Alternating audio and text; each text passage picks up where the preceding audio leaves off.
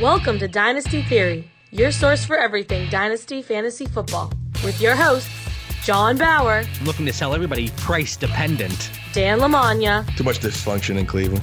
And Mitch Sorensen. Well, it's hard to compete with excellence. Welcome back to another live episode of Dynasty Theory, a proud member of the Ross Tucker Football Podcast Network. I'm your host, John Bauer. You can find me on Twitter at The Bauer Club. And of course, I am joined by Dan Lamagna. That is at FF Coach Dan on Twitter. Dan, what is going on? Buddy, I feel like I ran a marathon today here between all these rookie drafts and just thinking about all the teams that you and Mitch has. Like, this is a full-time, workout, full-time job here, man. I'm loving it, but wow, it's a crazy time of year. My screen time, especially on Twitter, GroupMe, and the MFL app, it is always astronomical. I can't wait until I get the report back from this week, just from today alone, because I have all the rookie drafts going on. It's going to be very interesting to see. And also joining us tonight, the man with the fantastic hair, Mitch Sorensen. That's at DynoMC on Twitter. What's up, Mitch? What's up, guys? Dude, I can't remember the last time that we had a show without a guest. It's had to have been 2 or 3 months now. It's been over 2 months, I think. It's going to be weird not like having someone to keep us in line. I feel a little lonely tonight. And usually it's the guests that carry us. Mm-hmm. You know, especially during that live draft show we had, every single guest was absolutely fantastic. We really didn't have to say a word. We've had some awesome guests, so you guys just got to step up your game tonight, all right? That's all right. We can do that. So before we really talk about tonight's show, last week we talked about players, rookies that rose up our draft boards based on the NFL draft, and then veterans that came out as big winners. And I'm so mad. And I messaged you guys earlier. How did I forget about Ian Thomas? They didn't draft a tight end, even though we talked about this tight end class not being that strong, but they didn't look to add anything offensively. My boy, Ian Thomas, he's a big winner. And I'm so upset I didn't talk about him. But Mitch and I, we've talked about it and we've updated our rankings here or there. Since our initial rookie rankings and when we talked last week, Mitch, is there anybody that you've moved up or down? Not so much just based on the NFL draft, but from your initial assessment and your initial evaluation. Yeah, we talked about him on Twitter a little bit, but Keyshawn Vaughn. Keyshawn Vaughn went from the 201, 203 right after the draft. Now he's 107, 108, depending, where the quarterbacks are landing. But I'm willing to take him above all the wide receivers at this point. Dan, did you have any guys? Obviously, last week we talked about players that really rose up our draft boards. Do you have any rookies that you're in drafts right now and you're like, oh, I have my eyes on player X. I didn't really think about him, but now he's there for me. I can't say that I didn't think about him, but boy, is he just catapulting up my charts, and I'll just set the tone for tonight's throwdown with Mitchell Sorensen. I have put a lot of effort into getting my Antonio Gibson shares today, among some other guys, but he's one that's definitely just on my mind right now. I was talking to Mitch, and a guy that I really liked pre-draft because Mitch convinced me, and I knocked him down a little bit, was Justin Jefferson. But now I actually think I have him at number 2. I actually just took part in, I'm taking part in 1,000,001 rookie drafts. I took Justin Jefferson ahead of Jalen Reagor, Denzel Mims, my boy T. Higgins. And I'm not saying I had Justin Jefferson below Higgins or Mims necessarily, but there was no doubt in my mind that he's my number 2 now, with CeeDee Lamb being my number 1. So those are 2 guys that since last week's show where we talked about our rookie risers, they're actually still rising for me. And I got to say, you guys are like brainwashing me. You're getting in my head here as I've spent so much studying the last 2 days. But your boys, Mr. Keyshawn Vaughn, is like, I was really torn today between taking him and Justin Herbert in one rookie draft at 1.10. And then John Sine is saying it all there. I mean, he is definitely rising, and just doing some study and listen how Coach Arians and the Tampa Bay front office is talking about him as a back that could be on the field all the time. They view him very highly. So value the position in a rookie startup. You guys, it's creeping in, whatever you're doing to me. Last year, my guy was Devin Singletary. Obviously cheaper. He was going in the second round, but he was a guy that I was not leaving a rookie draft without him. And now it's J.K. Dobbins. Obviously, he's going 104, 105 in Superflex rookie drafts. But my guy here, Keyshawn Vaughn, and people know that I'm willing to pay out the ass for him. And there's people are tweeting at me, JB, thanks for raising his price because now we're able to get valuable and better players a little bit later in the draft. Keyshawn Vaughn, I am going down with that ship. I planted my flag. He's going to show up this year. And if he doesn't, I have to delete my Twitter. So let's talk about some of the rookies that we're dropping down our draft rankings. And Dan, let's start with you. Who do you have? Dropping down, and it's a tough one to say for me because he's still going, relatively high. But DeAndre Swift, I mean, he is to the point now where, you look back in previous podcasts when we've been talking about these rookies for months upon months now. Here's a guy that was supposed to be the guy. He was supposed to be right up there. And as these drafts are progressing, he is not the guy anymore. I'm really concerned about that Detroit situation. We talked about how him and Kerryon Johnson could wash each other out. I'm even creeping in my head a little bit that even Bo Scarborough might still take 5 carries or something. He's just not looking appealing to me to other guys that are there on the board. And I get a little concerned about him going so high. And I know you're a Lions fan, Mitch, and you still can't pass him up. Mm-hmm. But where he landed and the situation, that's in my head. And then he's sliding a little bit. Other guys that I know, and then again, seeing our notes, trying to differentiate somewhere. I don't know how good of a job we did at Mitch, because you and I are thinking alike with this one. But mm-hmm. Jake Fromm, I'm a Georgia Bulldog fan, and this pains me. I have 2 Georgia Bulldogs on my list tonight, so I better check my temperature soon. But Jake Fromm was a guy that I was still just kind of holding out hope that would land somewhere, which is some kind of potential. But behind Josh Allen, it's like they just stamped him lifetime backup. So he's not even draftable to me now, really, unless you have Josh Allen. Then, there's some merit maybe in having his handcuff. And then my last one, and I put a little question mark behind this one, but would be Jalen Hurts. I don't see where it's going. I don't want to draft a Taysom Hill and just for a gadget player. I do believe in Carson Wentz. I know we talk about his injuries for years, but, I like to think he's turning the corner there. And I don't see the appeal in spending a second-round pick on a guy that's not going to play for years. Guys, after the NFL draft, and we put together our initial rankings, I said I had DeAndre Swift as running back 2 pre-draft. I had Jonathan Taylor, DeAndre Swift. I dropped him down to my running back 6, and you both looked at me like I had 5 heads or I was speaking a foreign language, like I was absolutely insane over here. But now it sounds like you might be finally seeing the light and coming to the good side here. While I had him at 6 post-draft, I actually have him at 5 now. But I think he's a great example of a guy, especially if you're in Devy leagues. And DeAndre Swift, highly touted player, we were hoping we'd land in a better situation. I think it's a terrible situation. And I know there's still people saying he's their running back 2. Why? Because it's DeAndre Swift. Okay, so I think this is going to end up being a Nick Chubb situation, to where he has the talent. We can't deny he has the talent, and Detroit's offense is good. It could easily be a Nick Chubb situation to where there's an injury to Kerryon Johnson, or they end up, because we have to remember that this is Bob Quinn and Matt Patricia's last year if the Lions don't produce. They've already been told they will be fired at the end of the year if they don't make the playoffs, pretty much. And so if DeAndre Swift is that much better than Kerryon Johnson, we could easily see by week 8, when we actually really start to care about fantasy points, that Swift ends up taking over the backfield. So I agree. I've dropped him down my rankings too. He went from my 101 in early April down to 106-ish now. And you say it was a Nick Chubb situation. Nick Chubb was going up against Duke Johnson, who I like a lot. And Mitch, you were throwing out first-round picks left and right last year like they were candy. But, Duke Johnson, who was not utilized in that offense, not utilized in Houston. For some reason, coaches don't want to use him. I'm talking about Nick Chubb in Cleveland. Duke Johnson was there. Hyde that was holding him back, though. Right. I'm saying, but Duke Johnson was there, so it was going to cap his PPR ceiling, which a lot of people talked about. And then Carlos Hyde, the plotter, who I can't stand. He might be a nice guy. I don't know him personally. I always say that.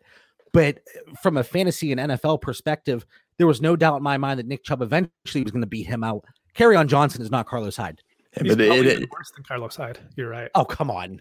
But DeAndre Swift, I don't think is Nick Chubb either. And I just think nowhere ever should have he been going behind Allaire, Jonathan Taylor, and J.K. Dobbins. So for me, it's just whoever thought he'd be behind those 3 guys.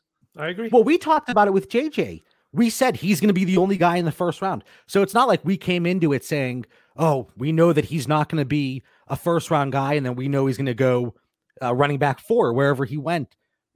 I don't know. I would like to hear somebody's opinion that has him still as their running back 2, because you have to have Edwards-Helaire, you have to have Jonathan Taylor, and I don't see a situation where you don't have J.K. Dobbins ahead of him. So I think we're on the same page here. You know, we all like Swift. It's just not where we anticipated him going.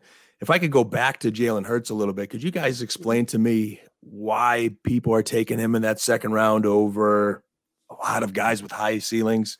I just think he got the worst landing spot you could possibly get for a quarterback that you thought could be a diamond in the rough.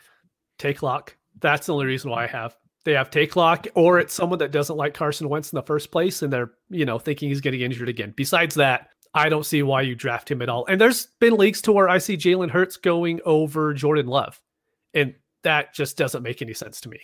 And the first round draft capital, they see something in Jordan Love. They're going to give him an opportunity. Maybe he sits for the next 2 or 3 years. Maybe they bite the bullet, take the dead cap, and get rid of Aaron Rodgers this year or next. I don't think that's likely, but I can't see a situation where I would take Jalen Hurts ahead of Jordan Love. And just like you guys, and we talk about it all the time, I don't have Jalen Hurts on one roster where I drafted a rookie draft or a startup after the NFL draft. I have him on a few rosters because, from pre-NFL draft startups, because I thought, okay, if he lands in a decent situation, maybe he takes a jump year 2. But I'm a Carson Wentz guy, so I don't get it at all, guys. Yep. So, Mitch, I think all three of these guys, Swift, Fromm, Hurts, they really should be dropping down your board. Mitch, you actually had Fromm initially, but you bumped him. I did. So obviously you're on the same page, though. Oh, completely same page. Yeah, I changed him just so we're not going to repeat it here later in the show. But so the guys that I have is Zach Moss. Zach Moss was the running back that I had pre-draft right in the early second round. I did a mock draft on the Father and Son podcast, and he ended up dropping all the way out of the third round because there was always someone we wanted to take over him. And that's not happening in actual drafts. He's going mid to late second round, but that's a huge jump from where he was going. I mean, some people had him as a first round guy going into the draft.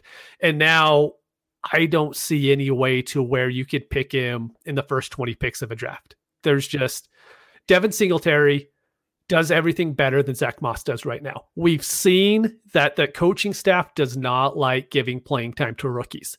Devin Singletary sat on the bench behind Frank Gore for how long last season? And too long. The answer was way too long. And he was always producing.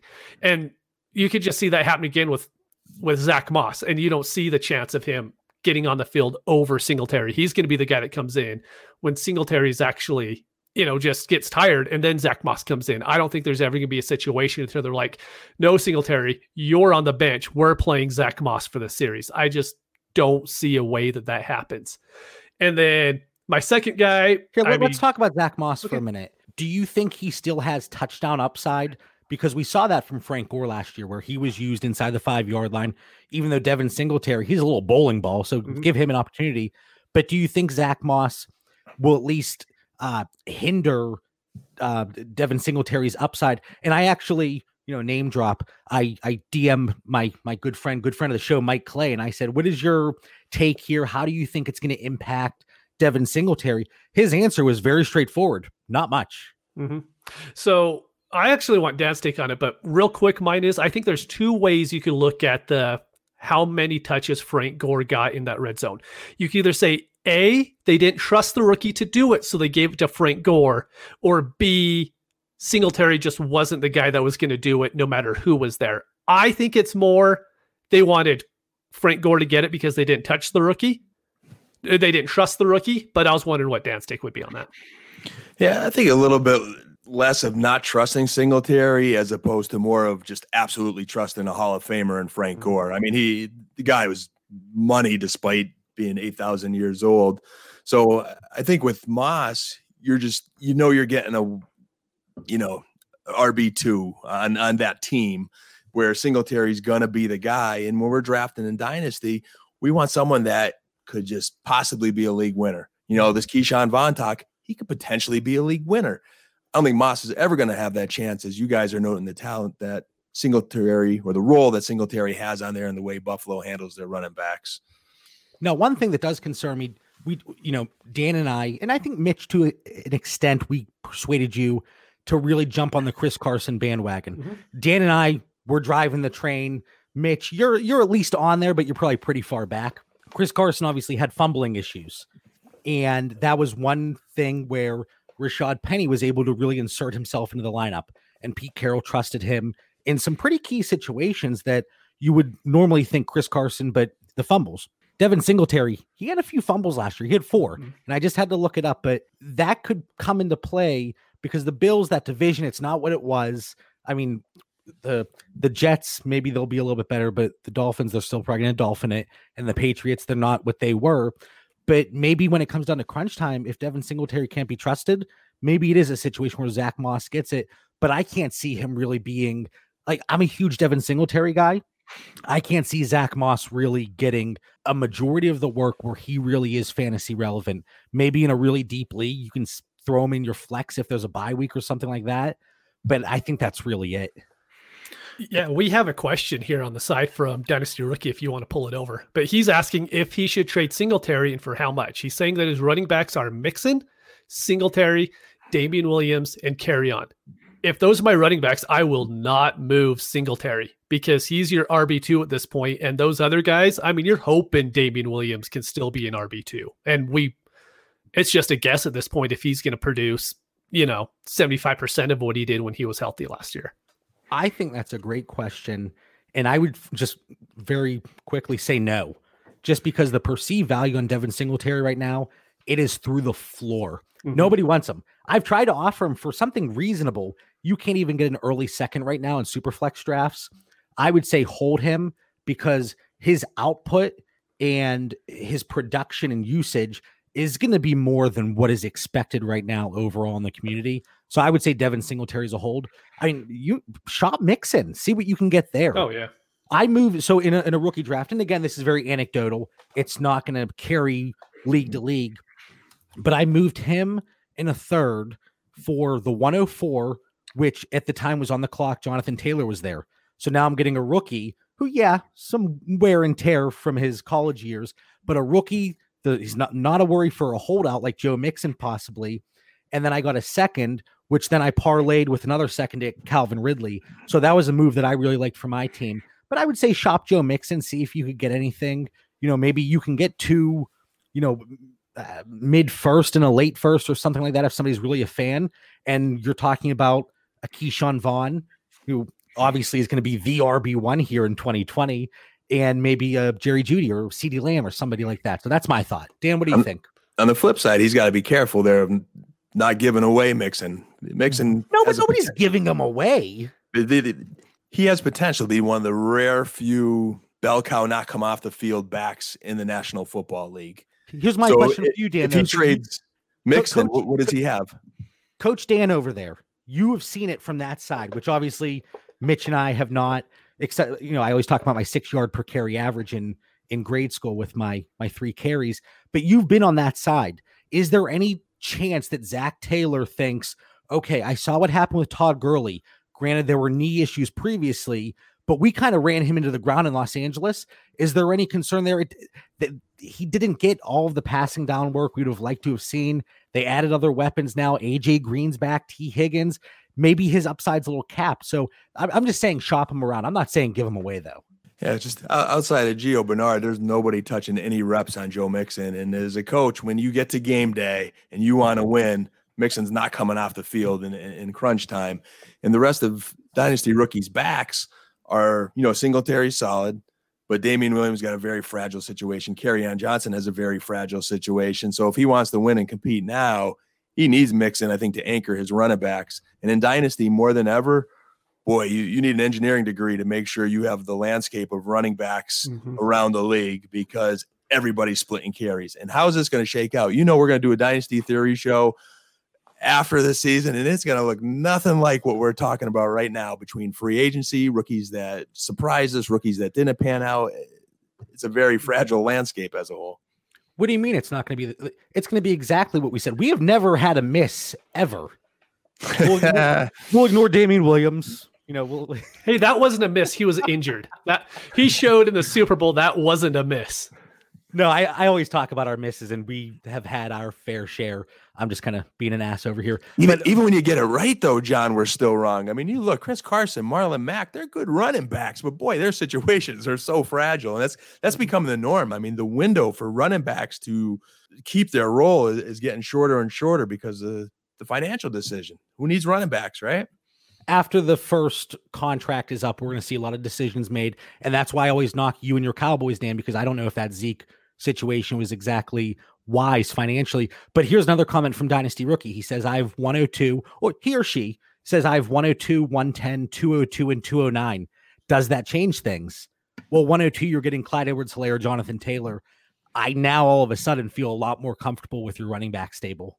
Singletary isn't your number 2 anymore. He's your number 3, which is perfect. If Devin Singletary is my 3 going into the season, I'm happy with that on every single league.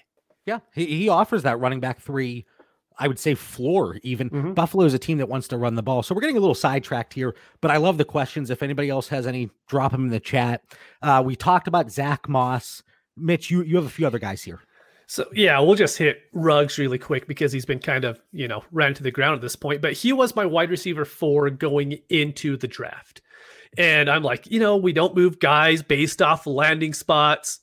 But then he gets Derek Carr. And it's like, how do you have Ruggs and Derek Carr? And like, it just killed it. So like I've done probably 20 or 25 rookie drafts so far, and I have 0 Ruggs shares. You were much higher on him pre-draft than certainly Dan or myself. And I think then higher than most of the Dynasty community. But let me ask you a question. I'm going to play devil's advocate. Everybody knows I like Derek Carr. But I think I already know what you're going to say too. If he's not there, was it the talent around him? Oh no. Okay. No. All right. I like Derek Carr, and it was the talent around him. Mm-hmm. That's why the dink in dumps here. Yeah. But if he's not the guy beyond 2020, does that change your evaluation of Henry Ruggs? No, because I'd be scared it's even Mariota, and that would be so much worse. If it's not Derek Carr, there's no way it's Mariota. I mean, you have to assume it's a rookie coming in, or Jameis Winston. But then all the other rookie wide receivers in his range are already in good situations. So I would be having to take him over Mims, who, Mims is going to have Darnold for at least the next 3 seasons, and I'd rather just go with that. All right. Oh, Dan, go ahead. If I could add one thing here, this is going to go down as one of the best rookie drafts to follow up on. And this wide receiver situation's getting more intriguing by the rookie draft that we keep partaking in. Henry Ruggs and Brandon Ayuk are 2 guys that are kind of sliding. Mm-hmm. And I just think, will we have regrets 1, 2, 3 years from now? Because Ruggs is super stealth, fast, talented. The draft capital's there in him. The Niners love Ayuk, and there's an organization that knows what they're doing. They've had a lot of success. I know their Pettis pick wasn't that great, but Debo was a boom. So they're 2 guys that I agree with Mitch's take on Ruggs, because there's some other receivers there that I love, and I'm happy to lose out on Ruggs right now. But I am hoping I'm not regretting that later on. And same thing with Ayuk.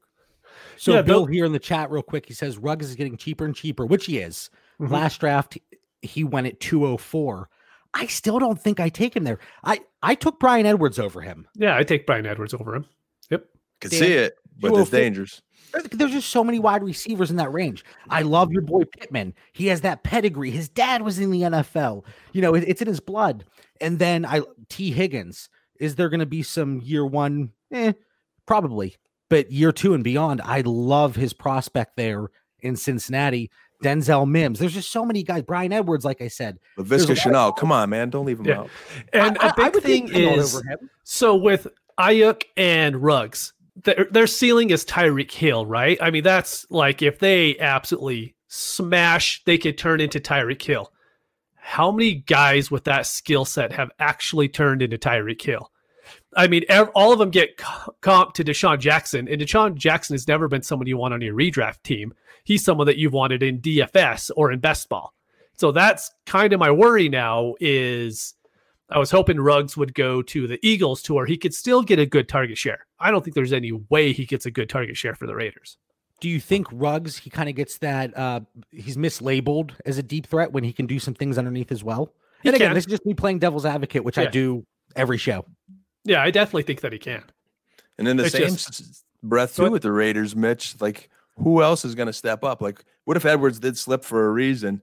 We know Tyrell Williams isn't going to be the man. Hunter Renfro's cool, but he's not going to be the man. So there's an opportunity there too. Darren Waller. Yep. Tyrell Williams isn't going off the field either. They just gave him that big contract last year, so he's already going to be on the field. It's going to be if he's healthy, he'll be on the field, unless they run full wide games. receiver sets constantly, which I can't see Gruden doing. No. So yeah, obviously, for you, Ruggs dropped a little bit. And this next one, I agree with, but I think it might surprise a few people. So I actually first had Jake Fromm on here, but then after we were talking, I started going through my rookie ranks in my head. I'm like, wait, I have Jerry Jeudy not even in the first round at this point. And I don't feel bad about it. Like, I loved him going into the draft. I don't like Drew Lock at all. I think he's being way overdrafted. And even if Drew Lock is good, they're a running team. They're not a pass-first team in Denver. And so you're going to tell me Drew Lock's going to be able to feed Melvin Gordon, Noah Fant, Cortland Sutton, Jerry Jeudy, Alberto. There's just no way that there's going to be that pass volume for those guys. And I don't see Jerry Jeudy being able to reach the levels of someone like even CeeDee Lamb or Jefferson in the next couple of years. I just don't see it happening. Last time we talked, Dan had Jerry Jeudy as his wide receiver 1. Mm-hmm. Did that change at all for you? He fits the description of Mitch saying he's sliding. I wouldn't let him go out of the first round, but maybe 112. I got like 201. 201. But that just comes down to value of the position for me with some running backs and some quarterbacks. I'm trying not to be a Cowboy homer and get caught up in all the CeeDee Lamb hype. I did like Jeudy as my 1A over Lamb 1B. But it's tough. I want to know why Mitch is hating on all our quarterbacks, John. Derek Carr, Drew Lock. We like those guys. He's got to keep throwing those digs in there. I like Dak. Dak's a pretty good quarterback. Mitch is still thinking about Jameis Good Winston. Makeup. His guy, Jameis. God, dude. I have so many Jameis Winston shares. Hey, that might not be a bad thing. It might be okay next year. But. Perfect landing spot when Breeze goes to NBC next year. Mm-hmm. Here, Mitch, let me ask you a quick question because I do the same thing. And clearly, I did it here. I keep pointing to Keyshawn Vaughn no matter what. That's right. I stole a page out of Woody Page's Stand on that hill. It's a mountaintop right now. But are we overvaluing or undervaluing the landing spots? I don't think so, because it's something that JJ Zacharias has brought up a lot on his podcast on the Late Round QB. Never heard of him. No. Yeah. I mean, he was on this podcast just a few weeks ago. If anyone wants to go back and listen, it was 4 episodes ago. But anyways, the issue that we have now is between wide receiver, say 5 in the league, and wide receiver 25. There's like 2 points worth of difference. The difference between wide receiver 25 and wide receiver 50, there's another 2 points of difference. There's just isn't enough for me to be like, you know what? I'm going to draft Jeudy, get ahead of these guys when I don't believe he's ever going to be the main guy on his team. And in fantasy, I want to get those number 1 guys. I just do, like Jamison Crowder, that kind of guy. Well, CeeDee Lamb, I really do think with the opportunity presented in that offense, he's going to see 100 targets in that offense. I really believe that. Oh, yeah. Is Jerry Jeudy going to see 100 targets with Noah Fant, Melvin Gordon, Phillip Lindsay, the Cortland Sutton? Not in year 1, maybe not year 2. And then we look at the other receivers. Denzel Mims, he has an opportunity. And I said, I think he's going to have the most. Dan, you're shaking don't compare him to Jerry Jeudy. We might have to have our own showdown next week. No, because that would be an insult to Denzel Mims. I would never. He's no Jerry Jeudy. He's no Jerry Jeudy. But it's a great situation. He doesn't have to be to produce as Jerry Jeudy fantasy wise. That's the thing. I don't think Jerry Jeudy could ever be the 18 PPR a week guy. He might be the 12 to 13, and he's kind of capped at Marvin Jones-esque, a really good wide receiver, but one who is never the dominant guy on his team. And that defense is also pretty strong. That offensive line, we talked about Mike Munchak, they're improving, and I think they're really focusing on that. They want to run the ball. That's going to cap Jeudy's upside. Whereas you look at a player like Denzel Mims in New York, that offense is going to have to put up points. Negative game script. I think Denver actually has a much better season than people expect here. And I mean, Drew Lock, he's still my guy. And I just think if Drew Lock is your guy and he continues to develop, this is dynasty, not redraft. Jerry Jeudy's ceiling is so high, and I don't think Mims and those other guys is as high as Jeudy. I was reading an article today about Vic Fangio. And he was saying how much he loved Jeudy. When he was studying receivers in the draft, he was looking at who could do the most damage to defenses, and Jeudy was his guy. I just think there's a lot of upside there. Yeah, talent-wise, Judy's he's the best in the class outside of Lamb, easily. Who's going to draft a player, though, and then not talk them up? Every single player that gets drafted, if they get drafted in the third Adam round, Gase. Yeah, he'll say, we didn't want this guy. Mitch's dad always has an answer. Way to go, Mitch. And Dan always gives me that smart-ass response, this isn't redraft. Well, I forgot our podcast name wasn't redraft theory. You're too hard on Judy, John. I'm going to be the judge here. Get it? Judge Judy. Anyway, so I have one guy, and it actually goes hand in hand with Jerry Jeudy, that I don't think people are talking about in terms of losing value. And there were 5 tight ends that I really liked pre-draft. This guy was one of them. Did Albert O drop down for you guys at all? I mean, he's with Noah Fant now, and we just talked about Jerry Jeudy. Mitch, you're shaking your head. Is that because you had him lower before? Because I liked him. And why did I like him? Because of his college production and that blazing 40. Yeah, he ran fast, but he looks horrible when you actually watch him. He was a guy who was the combine hero who only ran the 40, keep in mind. And then it was the mic drop. He didn't have to do anything else. Yeah, exactly. I just never rose him up my rankings at all. I'm like, someone else can take him, and someone else already has. So for you, he didn't drop just because you had him kind of low before. Dan, anything for you? I don't think he'll ever see the light of my rosters unless he just slips to me at the end of a 4th round and I have no one else to take. And then he'll eventually get cut because I don't see him staying on the field. I think he'll be a role player on that offense, which might be okay for real life football, not for fantasy football. All right. So I thought I'd try to mix it up here, and you guys just completely kick me in the face here. But that's what you guys usually do. You don't read the show notes, and then I bring an additional player and you say, oh, that's terrible. Or my one rapid fire last week, it went Swift. And Mitch, you said, why did you even pick this one? Yeah, exactly. Don't know why. JP, you're boom or bust, man. You just either blow us away or you give us an Albert O. I keep everybody on their toes. There's no middle ground with me. Very high, very low. We talked about rookies. Let's get into some of the veterans that took a hit in value. Like I said last week, we talked about some of the veterans that came out as big winners. Who are the big losers? And Mitch, give us your first one here. And before we start, and you're taking a sip, and that's okay. We're not going to name running backs because there's just so many running backs that took the obvious hit. Mark Ingram, Justice Hill in Baltimore, Singletary, Carry-On, Mack, even though Dan thinks he's the running back one next year. Kidding, of course. Our boy Damian Williams. So there's a lot of running backs. We knew the landscape was going to change. So we're not going to include any of them. And just again, I say that you guys don't read my notes. I had in here no running backs. Initially, Dan dropped in 2 running backs. And I was like, Dan, you got to be kidding me. I got to give you a hard time.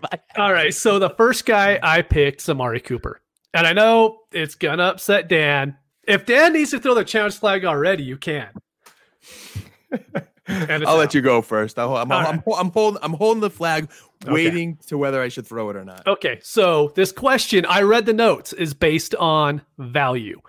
And value is whatever the public's opinion is on a player, if that value goes up or down based on the draft. The issue with Cooper is everyone knows now after 2 years, the Cowboys can cut him. And so going into that 2021 offseason, they have all of their linemen still signed. They're going to have Dak at least $35 million. Zeke himself is going to be making $22 million. He's going to be making 16.5. Amari Cooper is going to have a $22 million hit on the cap that year. There is no possible way that they're going to be able to keep Cooper just based off salary ramifications itself. And then you add in CeeDee Lamb, who I think is going to be a better player than Amari Cooper. They already have Michael Gallup, who's really good. I've seen it, as a Lions fan, I've seen him try to put those 3 wide receivers on the field, all highly drafted. You end up seeing him go one by one because you can't pay 3 wide receivers money. And by 2021, guess who's going to be up? Michael Gallup. So are you just going to let him walk at that point and you're going to keep Amari Cooper at $22 million? I just don't see any possible way that happens. He didn't take a hit now.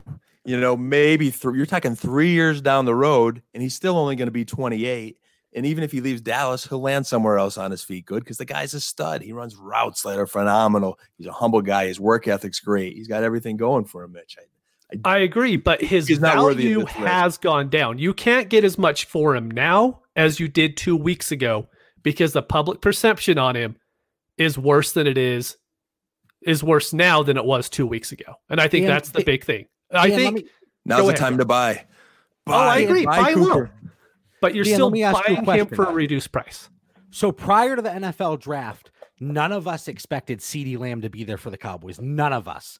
And if you're saying you did, you're lying. So now they take CeeDee Lamb, they spend that first round draft capital. His perceived value has taken a hit. You cannot argue that. I think I mentioned on the father-son pod with our boy Justin there, who's busting my, here on our live chat. I did mention that his ceiling may be not quite as high, but I think the production and the yards, the touchdowns, the fantasy value, it's still all there. I just think he's a stud. He's going to remain a stud for these next 3 years in Dallas, and he's still super young. I think the Lamb train's like off the rails here, how hyped he is in Dallas. He could have Randall Cobb's production and Jason Witten's production, and Cooper's still going to produce. Gallup's still proving himself. I thought going into this draft, Gallup's stock was too high when people say Gallup's better than Amari Cooper. He has had good chemistry with Dak, so I like that, and I think that's why he's maintained. But as a Cooper really truther, gentlemen, I threw up on the screen here. I hope you can read it. But Mitch, this is your projections. Mm-hmm. So Amari Cooper right here at 241, Michael Gallup 181, and then 164 for CeeDee Lamb. Mm-hmm. So nobody's saying that Amari Cooper is going to be completely rendered useless. But from where he was 2 weeks ago, his value did drop, and his production is going to drop. And if it's not going to be Amari Cooper, and we'll get into him later, Blake Jarwin. And I love Blake Jarwin. I was picking him up everywhere. But one of these guys, they're going to suffer.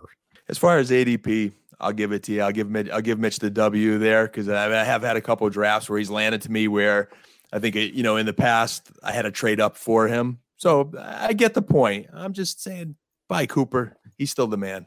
Yeah, this definitely isn't a Cooper sucks now because CeeDee Lamb's there. This is just his value's dropped and you're not going to get what you got him for before. So like Dan said, if you really like Cooper, now's a great time to buy low because even if they do cut him after 2021, he'll be 28 at that point.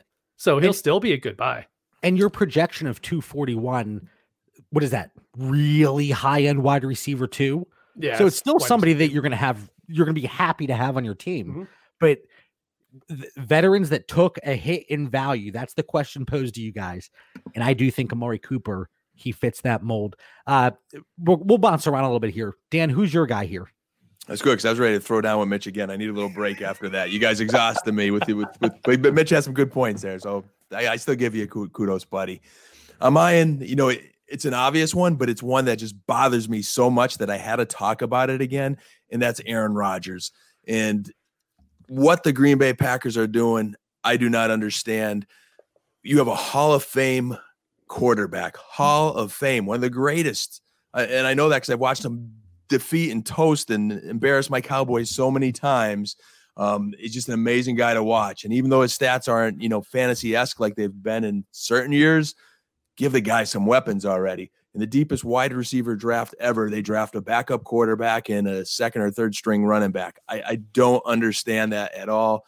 I think his morale's fired up. I think it hurts him in Dynasty because there's only a few years left. Like he's getting to the point now already before this draft that we're hemming and hawing what to do with Aaron Rodgers. We kind of don't want him, but he's better than some of the options. His team got no better. So unless Allen Lazard is the next coming of a great number 2 receiver that we don't know about, or Devin Funchess is reborn, I think that draft took a big blow on Aaron Rodgers and his stock, and he's not getting any younger. Now, from a production standpoint, if you're okay with him, and Mitch, I'm going to kind of lead this into you, but if you're okay with him dying on your roster, I still think he's going to be a really valuable asset in Superflex. But Mitch, you give me a hard time all the time because I always say I don't want an asset, especially Aaron Rodgers, who I most likely paid a pretty penny for in Superflex leagues. I don't want him dying on my roster. Now, if it's somebody like a Marvin Jones, sure, dirt cheap asset, older, give me the production because I'm not going to get anything in return for you. But Aaron Rodgers is still at the point now that I can get something solid, especially if it's a win now team. And I made a trade involving Aaron Rodgers where I sent him packing. But Mitch, what are your thoughts here? If you have Aaron Rodgers on your roster, are you holding him or are you looking to move him now? Because that perceived value is going to get lower and lower and lower. All right. So I'll answer this real quick, but I have like a little weird tangent to go on after this. All we do is go on tangents. So tangent away, baby. So as far as Aaron Rodgers, I think trading him now is a horrible idea. You're not getting what you're actually getting value-wise out of him. And in 2 years, say the Packers do get rid of him. What quarterback do you want more on your team than a pissed off Aaron Rodgers? I don't care if he goes to the Cleveland Browns and they have absolute crap around him, like the Browns always have. Give me Aaron Rodgers with a whole bunch of horrible wide receivers, and I'll still want him in 2021 after they cut him, or 2022, whatever that case is. But the tangent I was going to go off on is this is why NFL coaching is so horrible. What you do is you have a coach like Matt LaFleur, and he has his system. He goes to the Green Bay Packers with one of the greatest quarterbacks in history. He goes in there. He's like, you know what we're going to do, guys? We're not going to let Aaron Rodgers throw the ball. We're going to run it a lot.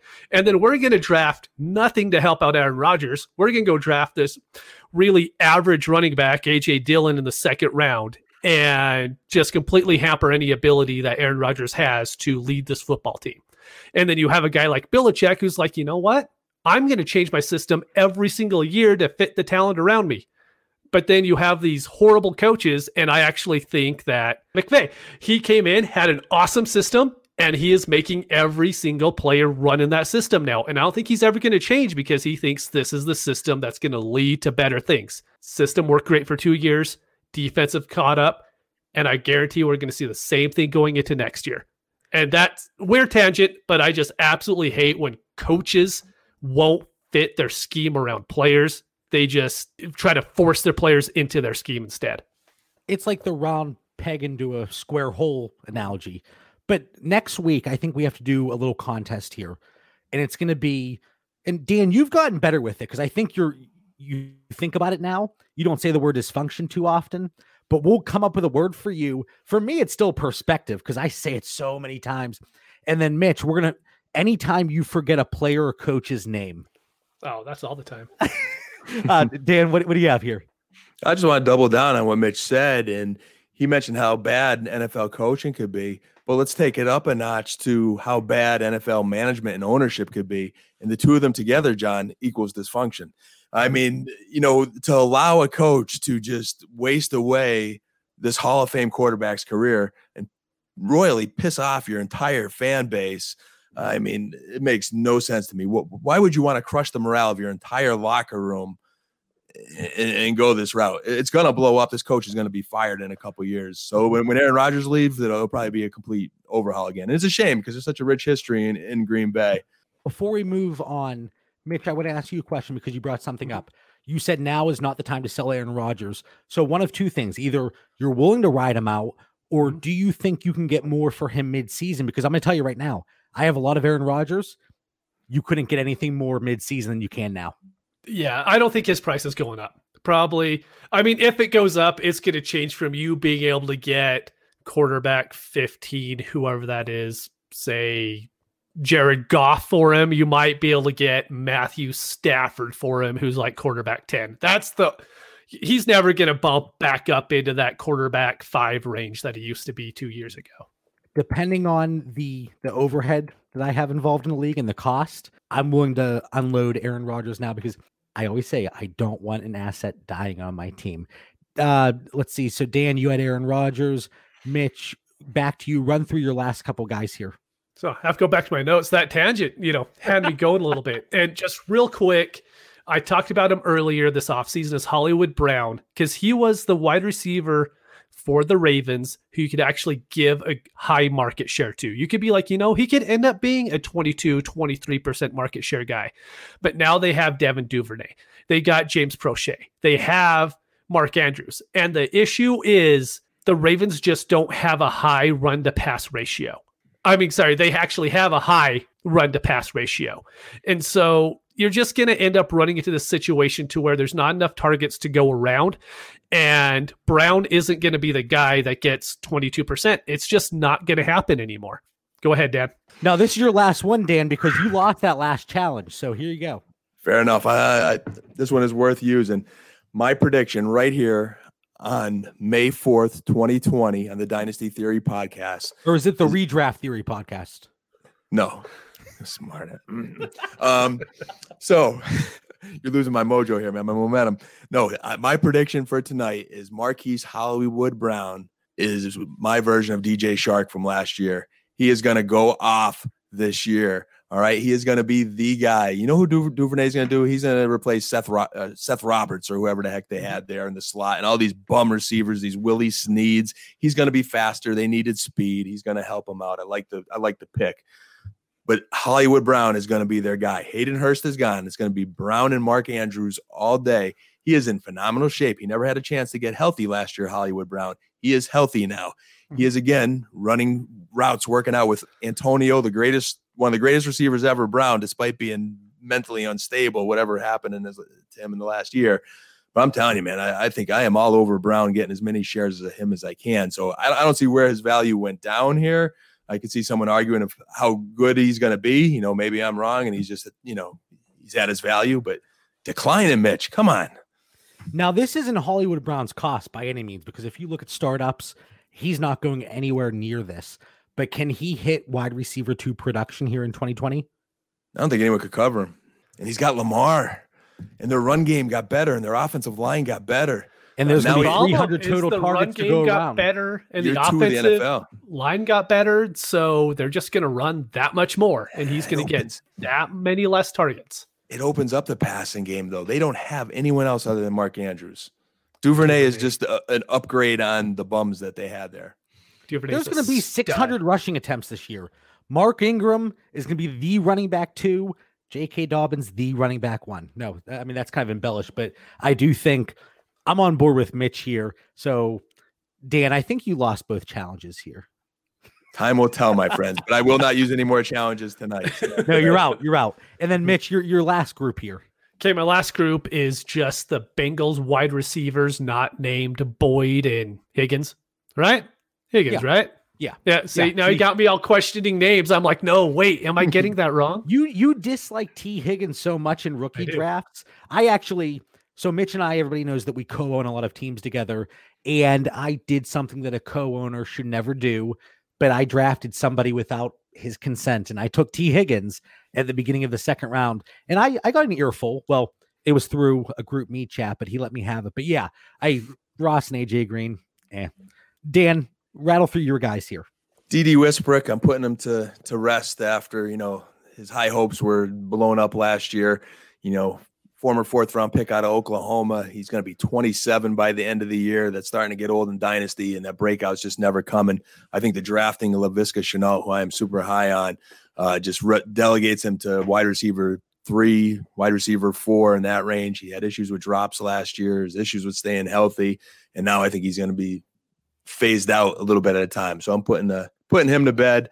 That's a really good one, and I have a lot of him. So when I saw this on your list, I agreed, but I'm not happy about it. I actually went in and looked at it. I'm like, no, snap shares.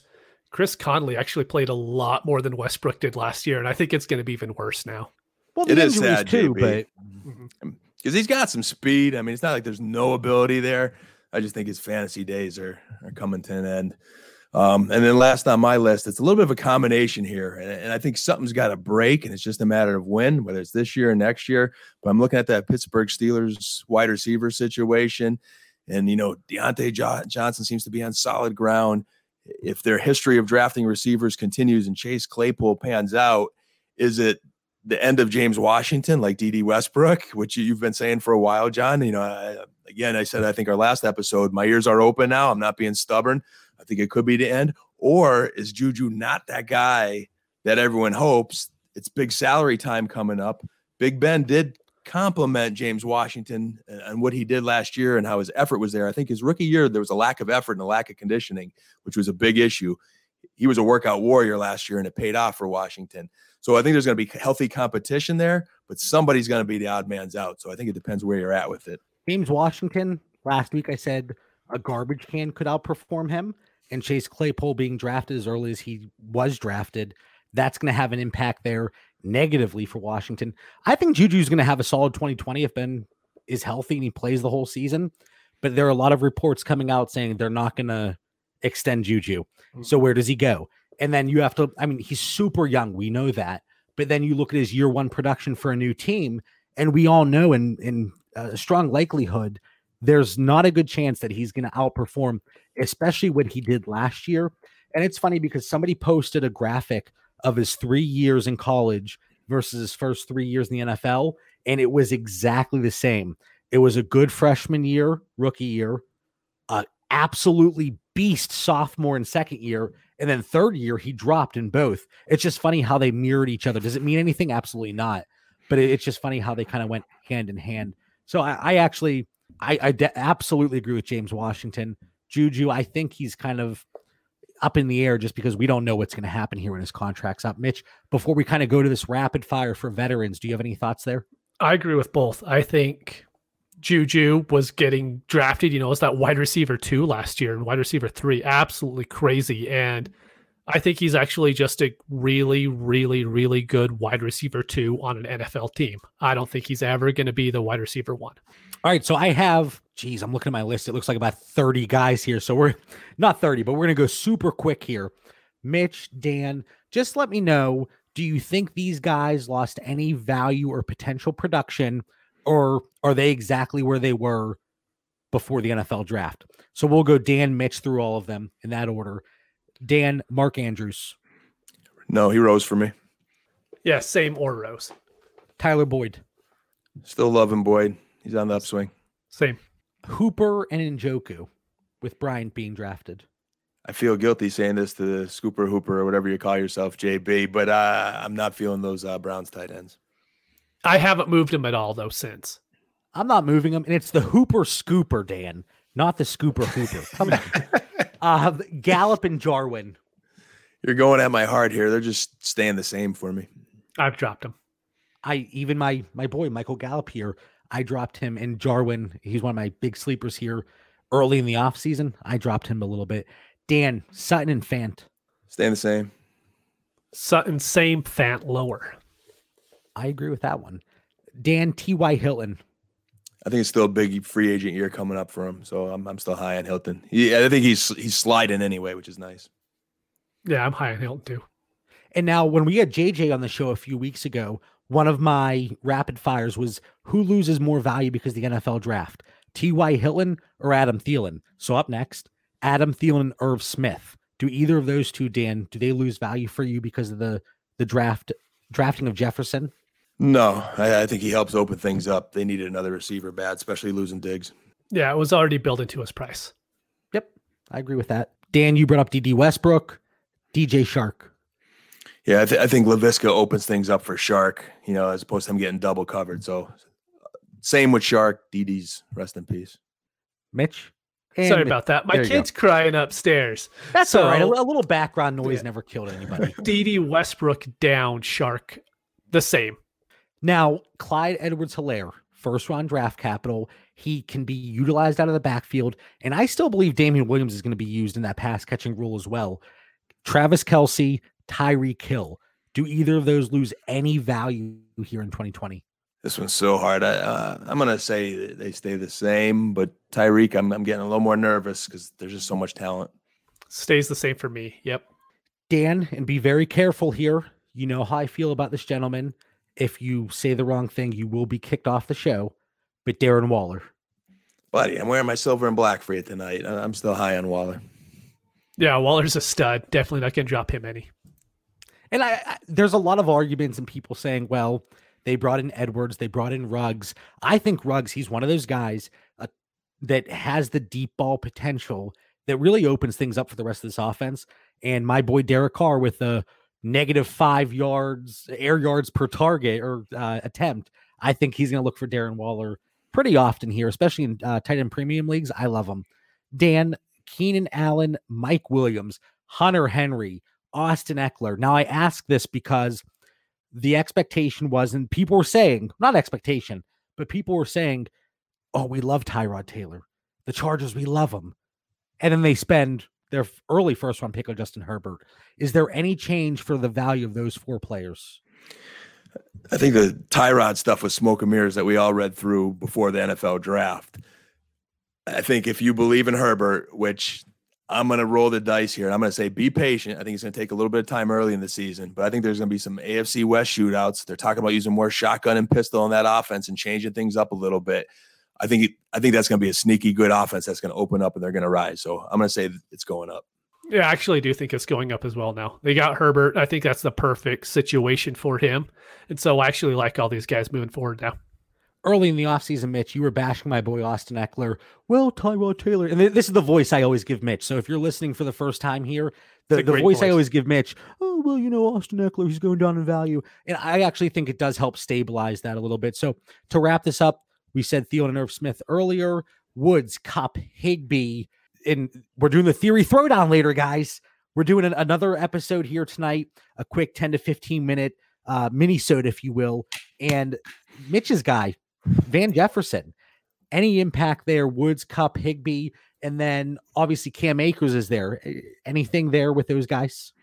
I think the Rams situation's never been more clear as day than it is this year. So those three guys are the guys. I'd say they're a little bit up. Mitch? Yeah, I agree. I think Van Jefferson cuts more into Josh Reynolds being that third wide receiver, and I think these other guys are just locked and loaded, and I'm completely happy having all of them on my team. Josh Reynolds was a guy, I didn't have him on any rosters. If I do, I might have one or two shares, but there were people that were stashing him. They were excited about him. That Van Jefferson draft pick pretty much squashes his value. Now, I said no running backs, but there's one running back I want to talk about very quickly. But people, it seems like the decision is split. And they say he's fine. There might be regression, but he's still going to be a stud. And then because of the draft pick here in A.J. Dillon, and Mitch, I messaged you about this. Why do people keep typing Dillion on Twitter? If you search on Twitter A.J. Dillon, there's so many tweets. I'm like, freaking spell it right, guys. But so the one running back I want to ask about is Aaron Jones. Dan, is his value up or down? Is there concern with the contract, the A.J. Dillon draft pick? What are your thoughts? This is a fun one for Mitch and I think, too. Mitch and I are in another league where Mitch realized throughout the draft that he took like the entire Packers offense there, taking Adams at a good point early and taking Rodgers. And then he took Jones, which was the logical pick at the time, but he didn't want that stack. So I traded him my pick, which turned out to be Todd Gurley for him. And for me, it was just a safety thing. And I'm going to remain bullish on Aaron Jones. Jones has got the biggest chip on his shoulder ever. He had it last year. He's too big of a factor in the receiving game. So I'm still high on Jones. Yeah, I like Jones a lot too. I think them bringing A.J. Dillon in is more of a sign that Jamal Williams probably is going to come back next year. I think Aaron Jones is the guy who's going to get the contract extension. And so I'm actually looking to buy him in leagues because, like you guys brought up, his price is a little bit lower than what it should be given what we assume his production is going to be. And that's always the guys that I'm willing to go out and acquire.